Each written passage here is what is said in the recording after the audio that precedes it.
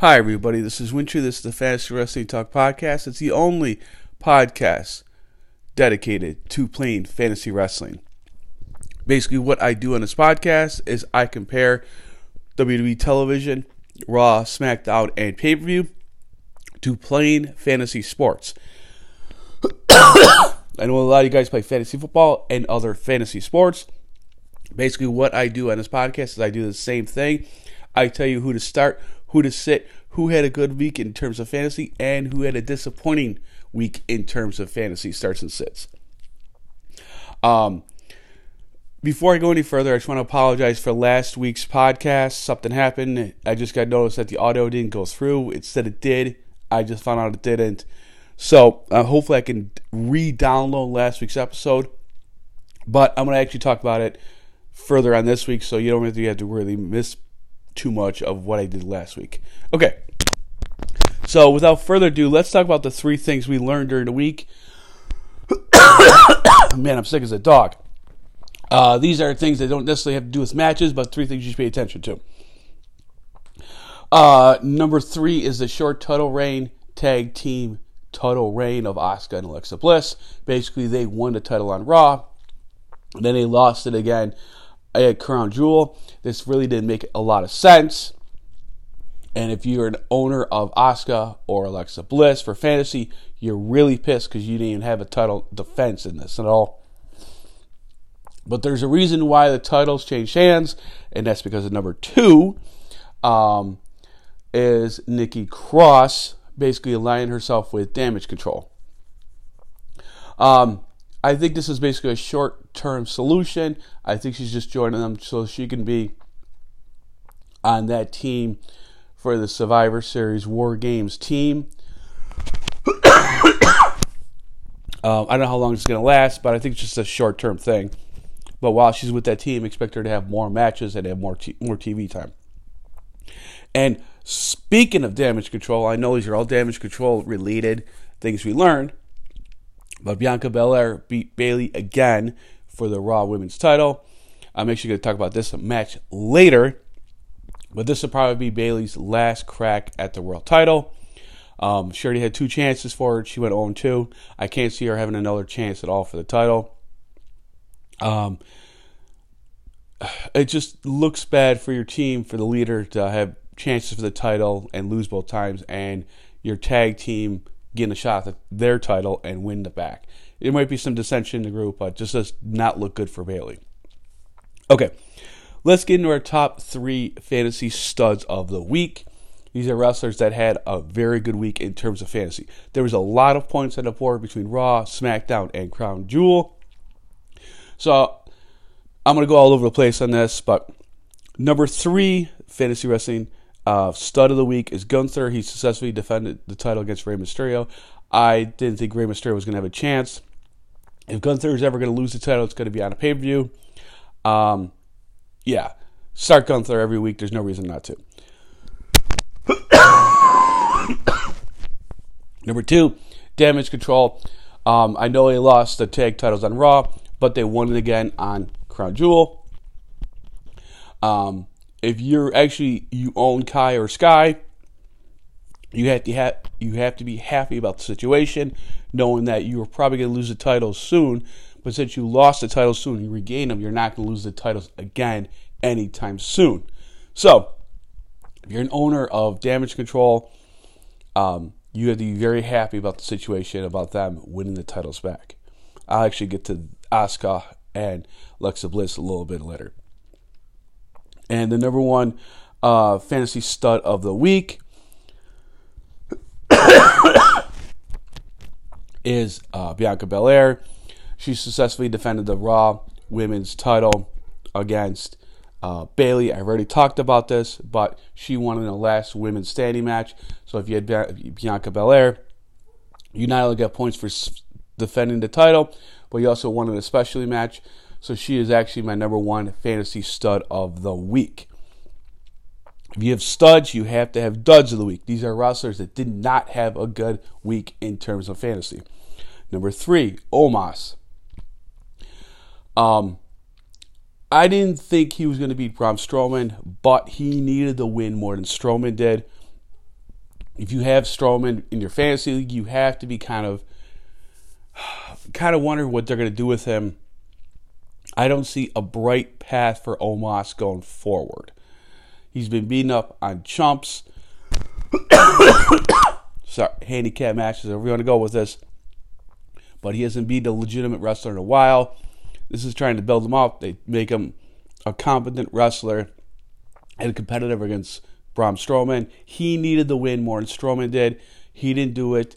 It doesn't look for good for Omos owners for fantasy-wise going forward. Oh, man, I am sick as a dog. Number 2 fantasy dud of the week is Karrion Kross. Same thing that Karrion Kross has to do with Omos. Karrion Kross needed another win against Drew McIntyre. I know he already beat Drew McIntyre at Extreme Rules, but Karrion Kross needs the win to build him up for credibility. He needed the win more than Drew did. I know it was a steel cage match, and I know he did everything he could to win that match, but like I said, going forward, it does not look good for Karrion Kross. Going forward, he's not going to be in any title picture. He's going to be just a middling, guy with no direction. He needed this win to catapult him to the next level, and he didn't do it, so it does not look good for him. He's not in the, hey, he's going to be completely off the map like Omos is going to be, but he's just going to have no direction, I think, going forward with this loss. He'll probably have another match to kind of break the one-on-one stalemate with Drew, but then after that, if he loses the next match, dude, he's done. I don't know what to tell you how bad that's going to be for him. And the number 1 fantasy duds of the week is, I know I said this already a couple times, is Asuka and Alexa Bliss winning the tag titles, losing it again.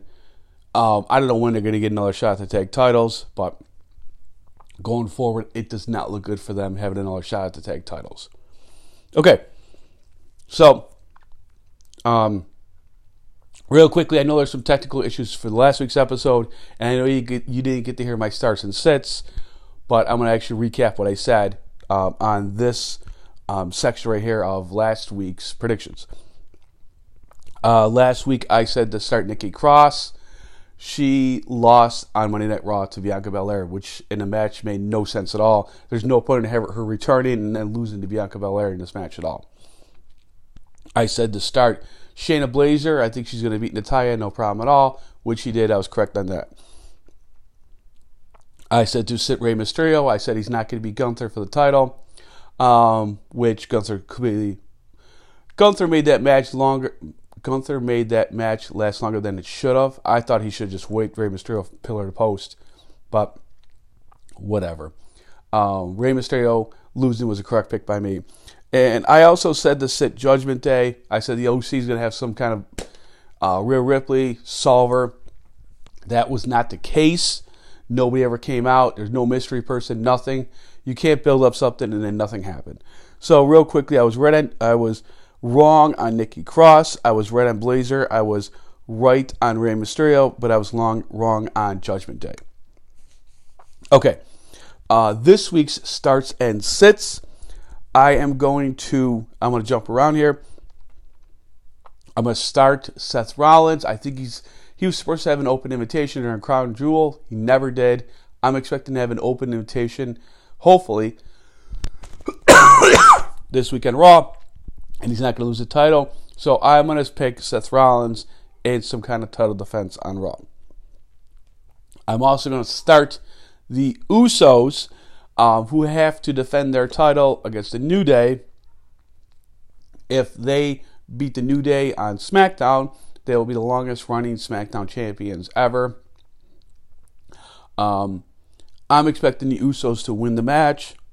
So start the Usos. You should start the Usos anyways, pretty much every week. But I don't think they're going to lose the titles to the New Day, so I'm expecting them to win.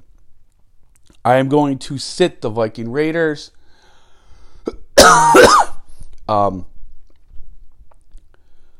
With them running promos every week, you can't start them until they actually have a match. And SmackDown's card is already getting filled up with matches. So, I'm expecting another like Hit Row against Legado de Fantasma, some kind of match, whatever it is. MMA might have a match. LA Knight might have a match. So I'm not expecting the Viking Raiders to have a match. I'm expecting another promo, so sit them. And I'm also going to sit The Miz. He's going to fight Johnny Gargano eventually, but I don't think it's going to be this week. I think they're going to have him do his, I don't know, whatever you want to do, his take of the storyline of Dexter Lumis, or whatever it is. But I don't think The Miz is going to have a match this week. So that's what I'm going to go with. Man, I am dying over here. I'm sorry about this. So really quickly, I'm going to start Rollins. I'm going to start the Usos. I'm going to sit The Miz. And I'm going to sit the Viking Raiders. As for the fantasy wrestling stat of the week, with his loss at Crown Jewel, Karrion Kross is 3-1 since he came back. That's .75 winning percentage. It's actually less than his winning percentage of before he got released last time. He was 8-2, which is 800. If you take out his 2 matches against Drew McIntyre since he came back, his wins actually aren't that good of quality. He beat Madcap Moss and Drew Gulak. The Drew Gulak win shouldn't even count because Drew Gulak hasn't won a 24/7 title match. Anything other than a 24/7 title match since 2020. So, Karrion Kross is either feasting on the bottom of the barrel for wrestlers, or he's losing against Drew McIntyre, which is the high end of wrestlers. His thing to build him up, he has to go against mid-level guys. There's enough guys on SmackDown for him to do it. Oh man, I'm sorry about this. That's what you want to do for Karrion Kross. He should beat mid-level guys or upper tier guys, but he's not doing that. He's beating the bottom of the barrel and he's losing to the top tier. So it's not looking good for him for long term. Anyways, thank you for listening. Just remember, you can't spell Wintry without W-I-N. And if you have any questions for Fantasy Wrestling, you can hit me up at Mike at Real Wintry. And hopefully I can find a way to find out why the audio didn't work for last week's podcast. I'm going to see if I can fix that. And thank you for listening, and I hope you guys have a good weekend. Thank you. Bye.